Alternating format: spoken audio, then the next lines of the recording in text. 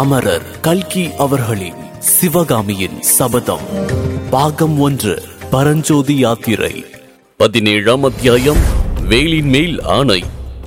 நரசிம்மர் தமது அங்கவஸ்திரத்தின் தலைப்பினால் சிவகாமியின் கண்ணீரை துடைத்த வண்ணம், நினைக்க ஒரு விஷயம் எனக்கு வியப்பளிக்கின்றது என்று கூறினார். சற்று முன் சிவகாமியின் முகத்தை ரதி ஏறிட்டு பார்த்தது போல் இப்போது சிவகாமி நரசிம்மரை ஏறிட்டு பார்த்தாள். அது என்ன வியப்பான விஷயம் என்னும் கேள்வியை அவளுடைய கண்களின் நோக்கும் புருவங்களின் நெறிப்பும் கேட்பன போல் தோன்றின. நரசிம்மர் சிவகாமியின் முகத்தை கண்களால் விழுங்கி விடுபவர் போல் பார்த்து கொண்டு கூறினார், 3 வருட காலத்திற்குள் உன்னிடம் ஏற்பட்டிருக்கும் மாறுதலை தான் சொல்கின்றேன். உனக்கு ஞாபகம் இருக்கின்றதா சிவகாமி? சக்கரவர்த்தியும் நானும் அந்த நாளில் உங்கள் வீட்டுக்கு வருவோம். என்னை கண்டதும் நீ கொஞ்சமும் கூச்சமோ தயக்கமோ இல்லாமல் ஓடி வருவாய். என் கைகளை பிடித்து கரகரவென்று இழுத்துக் கொண்டு போவாய். நம் இருவருடைய தந்தையரும் ஒரு பக்கம் பேசிக் கொண்டிருக்கும் போது நாம் இன்னொரு பக்கத்தில் கொட்டமடிப்போம்.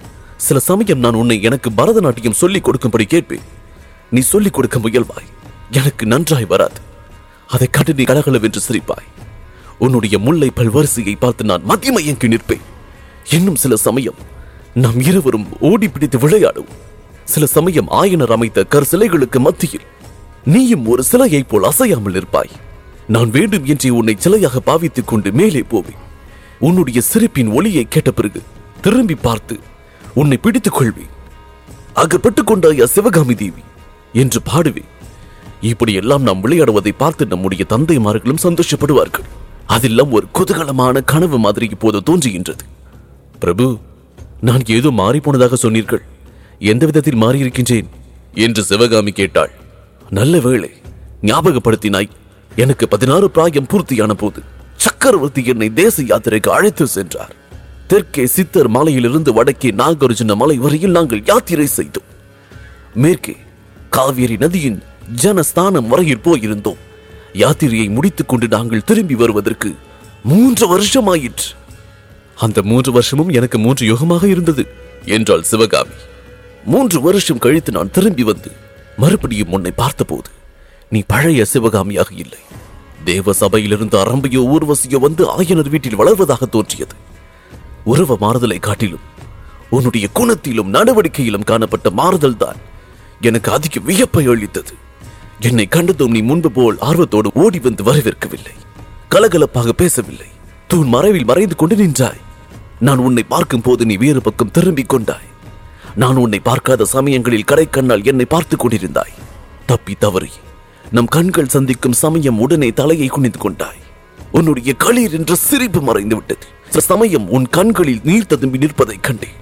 ஒரு காரணமும் இல்லாமல் நீ பெருமூச்சு விடுவதை கேட்டேன். எல்லாவற்றையும் விட அதிக வியப்பை எனக்கு அளித்தது என்னவென்றால், என்னை அறியாமல் நானே சில சமயம் பெருமூச்சு விட தொடங்கினேன் என்று நரசிம்மர் சொன்னபோது சிவகாமி கலீர் என்று சிரித்து விட்டாள். நரசிம்மர் மீண்டும் தொடர்ந்து கூறினார், என் உள்ளத்தில் ஒரு மாறுதலை கண்டேன். இரவும் பகலும் சதா சர்வ காலமும் உன்னுடைய நினைவு என் இதயத்தில் குடிகொண்டது. இன்பத்தையும் வேதனையையும் ஏக காலத்தில் அளித்தது. எப்பேற்பட்ட முக்கியமான காரியத்தில் ஈடுபட்ட போதிலும் உன்னை என்னால் மறக்க முடியவில்லை. இந்த நிலைமையில் இந்த தாமரை குளக்கரையில் ஒரு நாள் நாம் தனியாக சந்தித்தோம். 3 வருடம் உன்னை வந்து பார்க்காமல் இருந்ததற்காக நீ என்னை சண்டை பிடித்தாய். கடைசியில் உன்னை மறப்பதில்லை என்று சத்தியம் செய்து கொடுக்க சொன்னாய். எனக்கு சிரிப்பு வந்தது. உன்னை ஒரு கணமும் மறக்க முடியாமல் நான் திண்டாடிய திண்டாட்டம் எனக்கு அல்லவா தெரியும். ஆனாலும் உன்னுடைய மன திருப்திக்காக சத்தியம் செய்து கொடுத்தேன். அதன் பிறகு இன்றுதான் நாம் இந்த குளக்கரையில் சந்திக்கின்றோம். ஒருவேளை நீ இங்கு இருக்க மாட்டாயா என்ற ஆசையினால் வந்து பார்த்தால் நீ எங்கே இருக்கின்றாய்? நம்முடைய உள்ளங்கள் தான் எப்படி ஒத்திருக்கின்றன என்று சொல்லி நரசிம்மர் நிறுத்தினார். இவ்வளவெல்லாம் சொன்னீர்கள். நான் முதலில் கேட்ட கேள்விக்கு மட்டும் மறுமொழி சொல்லவில்லை என்றாள் சிவகாமி. என்ன கேள்வி அது? தயவு செய்து ஞாபகப்படுத்தினால் நல்லது என்றார் மாமல்லர். மதுரைக்கும் வஞ்சிக்கும் திருமண தூதர்களை அனுப்புவதாக இருந்த விஷயம்தான். நரசிம்மர் லேசாக சிரித்துவிட்டு, அது உண்மைதான். மகனுக்கு கல்யாணம் செய்ய வேண்டும் என்று எந்த தாயாருக்கும் எண்ணம் இல்லாமல் இருக்குமா? என்னுடைய தாயாருடைய ஏற்பாடுதான் அது.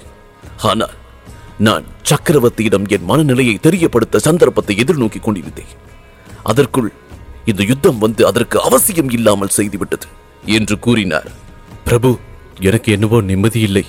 3.5 வருஷத்துக்கு முன்பு இருந்தது போல் நாம் இருவரும் குழந்தைகளாகிவிடக் கூடாது என்று தோன்றுகின்றது. இல்லை சிவகாமி, மறுபடியும் குழந்தைகள் ஆவதற்கு ஒரு நாளும் சம்மதிக்க மாட்டேன். இதற்கு 2 முக்கிய காரணங்கள் இருக்கின்றன. முதலாவது, தேவி சிவகாமியை பார்த்த பிறகு குழந்தை சிவகாமியை நான் விரும்ப முடியாது. 2வது காரணம், சக்கரவர்த்திக்கு இப்போதே நான் போர்க்களம் போவதற்கு ஆட்சேபிக்கின்றார். நான் குழந்தையாய் இருந்தால் சம்மதிப்பாரா? பிரபு, தாங்கள் கூட உண்மையாகவே போர்க்களம் போவீர்களா என்று சிவகாமி கவலையோடு கேட்டாள். அவசியம் போவேன். என் தந்தையோடு அதை பற்றி நான் 3 நாளாக வாதம் செய்து கொண்டிருக்கின்றேன். 100 வருட காலமாக அந்நியர்கள் காலடி வைக்காத பல்லவ சாம்ராஜ்யத்தில் இன்று சளுக்கர்கள் படையெடுத்திருக்கின்றார்கள். அவர்களை துவம்சம் செய்து புத்தி புகட்ட வேண்டாமா? பிரபு, அதற்கு பல்லவ சைன்யங்கள் இல்லையா? படை தலைவர்கள் இல்லையா? தாங்கள் ஏன் போக வேண்டும்? பல்லவ சைன்யங்கள் அந்நியர்களை எதிர்த்து வீரப்போர் புரியும் போது நான் என்ன செய்வதா? அரண்மனையில் உட்கார்ந்து அறுசுவை உண்டி அருந்தி அந்தப்புற மாதர்களோடு சொக்கட்டா நாடிக்கொண்டிருக்கட்டுமா? அப்படி நான் இருந்தால் ஆயனர் மகளின் காதலுக்கு பாத்திரமாவேனா? சிவகாமி கூறினாள். பிரபு, தாங்கள் போர்க்களம் போவதை தடுப்பவள் நான் அல்ல. தாராளமாய் சென்று பகைவர்களை வென்று வாகைமாய் சூடி வாருங்கள். ஆனால் என்ன? என்னுடைய கோரிக்கையை பரிகாசம் செய்யக்கூடாது. இல்லை சிவகாமி, சொல்லு. வள்ளியம்மைக்கு சுப்பிரமணியர் சத்தியம் செய்து கொடுத்தது போல் உங்கள் கையில் உள்ள வேலின் மேல் ஆணை வைத்து சொல்லுங்கள், போர்க்களத்திலும் என்னை மறப்பதில்லை என்று. நரசிம்மர் புன்முறுவல் செய்து, இவ்வளவுதானே? என்னை மறந்து விடுங்கள் என்று நீ ஆணையிடச் சொன்னால் தான் என்னால் முடியாது. மறக்காமல் இருப்பதற்கு எத்தனை தடவை வேண்டுமானாலும் செய்கின்றேன். இதோ என்று வேலை தூக்கி பிடித்தவர் சற்றென்று தயங்கி நின்றார். பிரபு, ஏன் தயங்குகின்றீர்கள்? அதற்குள்ளே மனம் மாறிவிட்டதா என்றாள் சிவகாமி. இல்லை சிவகாமி, இல்லை. இந்த வேல் என்னுடையதில்லை. இன்னொருவருடைய வேலின் மேல் ஆணை இடலாமா என்றுதான் நான் யோசிக்கின்றேன். உங்களுடைய வேல் இல்லையா? பின் யாருடையது? அரங்கேற்றத்தன்று மதையானையின் மேல் வேல் எறிந்து ஆயனரையும் முன்னையும் தப்புவித்தானே, அந்த வீர வாலிபனுடையது. அந்த மகாவீரனை நேரில் கண்டு அவனிடம் கொடுக்க வேண்டும் என்று வைத்திருக்கின்றேன். அப்புறம் அந்த வாலிபனை நீங்கள் பார்க்கவே இல்லையா என்று சிவகாமி கேட்டாள். 3 நாளாக நாடு நகரம் எல்லாம் தேடுகின்றோம். அவன் மட்டும் ஆக்கப்படவில்லை.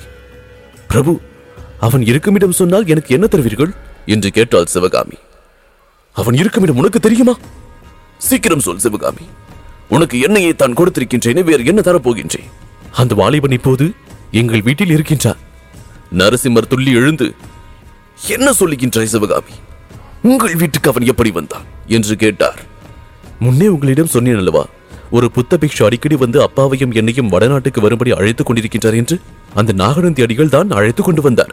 ஆஹா, சக்கரவர்த்தி கூறியது உண்மையாயிற்று சிவகாமி. அதோ கேள் என்றார் நரசிம்மர். தூரத்தில் பேரிகை முழக்கம், சங்கநாதம், குதிரைகளின் காலடி சத்தம் கலந்து கேட்டன. யார், சக்கரவர்த்தியா என்றாள் சிவகாமி. ஆம், சக்கரவர்த்தி தான் வருகின்றார். இதோ நான் போய் சக்கரவர்த்தியோடு சேர்ந்து கொள்கின்றேன். நீயும் சீக்கிரம் வீடு வந்து விடுவாய் அல்லவா? குறுக்கு வழியாக வந்து விடுவேன். பிரபு, தாங்கள் போர்க்களம் போவதற்கு முன்னால் இங்கேயே மறுபடியும் வருவீர்களா? அவசியம் வருகின்றேன். உன் கருவிழிகளில் மின்னும் வேல்களின் மீது ஆணை என்று சொல்லிவிட்டு நரசிம்மர் திரும்பி பார்த்து கொண்டு விரைந்து சென்று குதிரை மீது ஏறினார். அவர் போவதை மலர்ந்த முகத்தோடு பார்த்து கொண்டு நின்ற சிவகாமி குதிரை காட்டுக்குள் மறைந்ததும் வீட்டை நோக்கி விரைந்து நடந்தாள். வீட்டிலிருந்து வந்தபோது அவளுடைய நடையில் காணப்படாத மிடுக்கும் குதூகலமும் இப்போது காணப்பட்டன. ரதியை அவள் மறந்து சென்றாலும் அவள் போவதை பார்த்துவிட்டு ரதி பின்தொடர்ந்து துள்ளி ஓடிற்று. இதன் தொடர்ச்சியை 18ஆம் அத்தியாயம் முத்து மாலை இதில் தொடர்ந்து கேட்கலாம். இக்கதையினை உங்களுக்காக வாசித்து நான் டிஜே முருகா. உங்கள் கருத்துக்கள் மற்றும் விமர்சனங்களை Facebook மூலமாக தெரிவிக்க facebook.com/murugan.radio மற்றும் Instagram ஹேண்டில் murugan.dj. மேலும் 5 நட்சத்திர மதிப்பெண் வழங்கிட ஆண்ட்ராய்டு மற்றும் ஆப்பிள் ஸ்டோரில் southradios.com என்ற செயலியை தரவிறக்கம் செய்யுங்கள். மீண்டும் சந்திப்போம். நன்றி, வணக்கம்.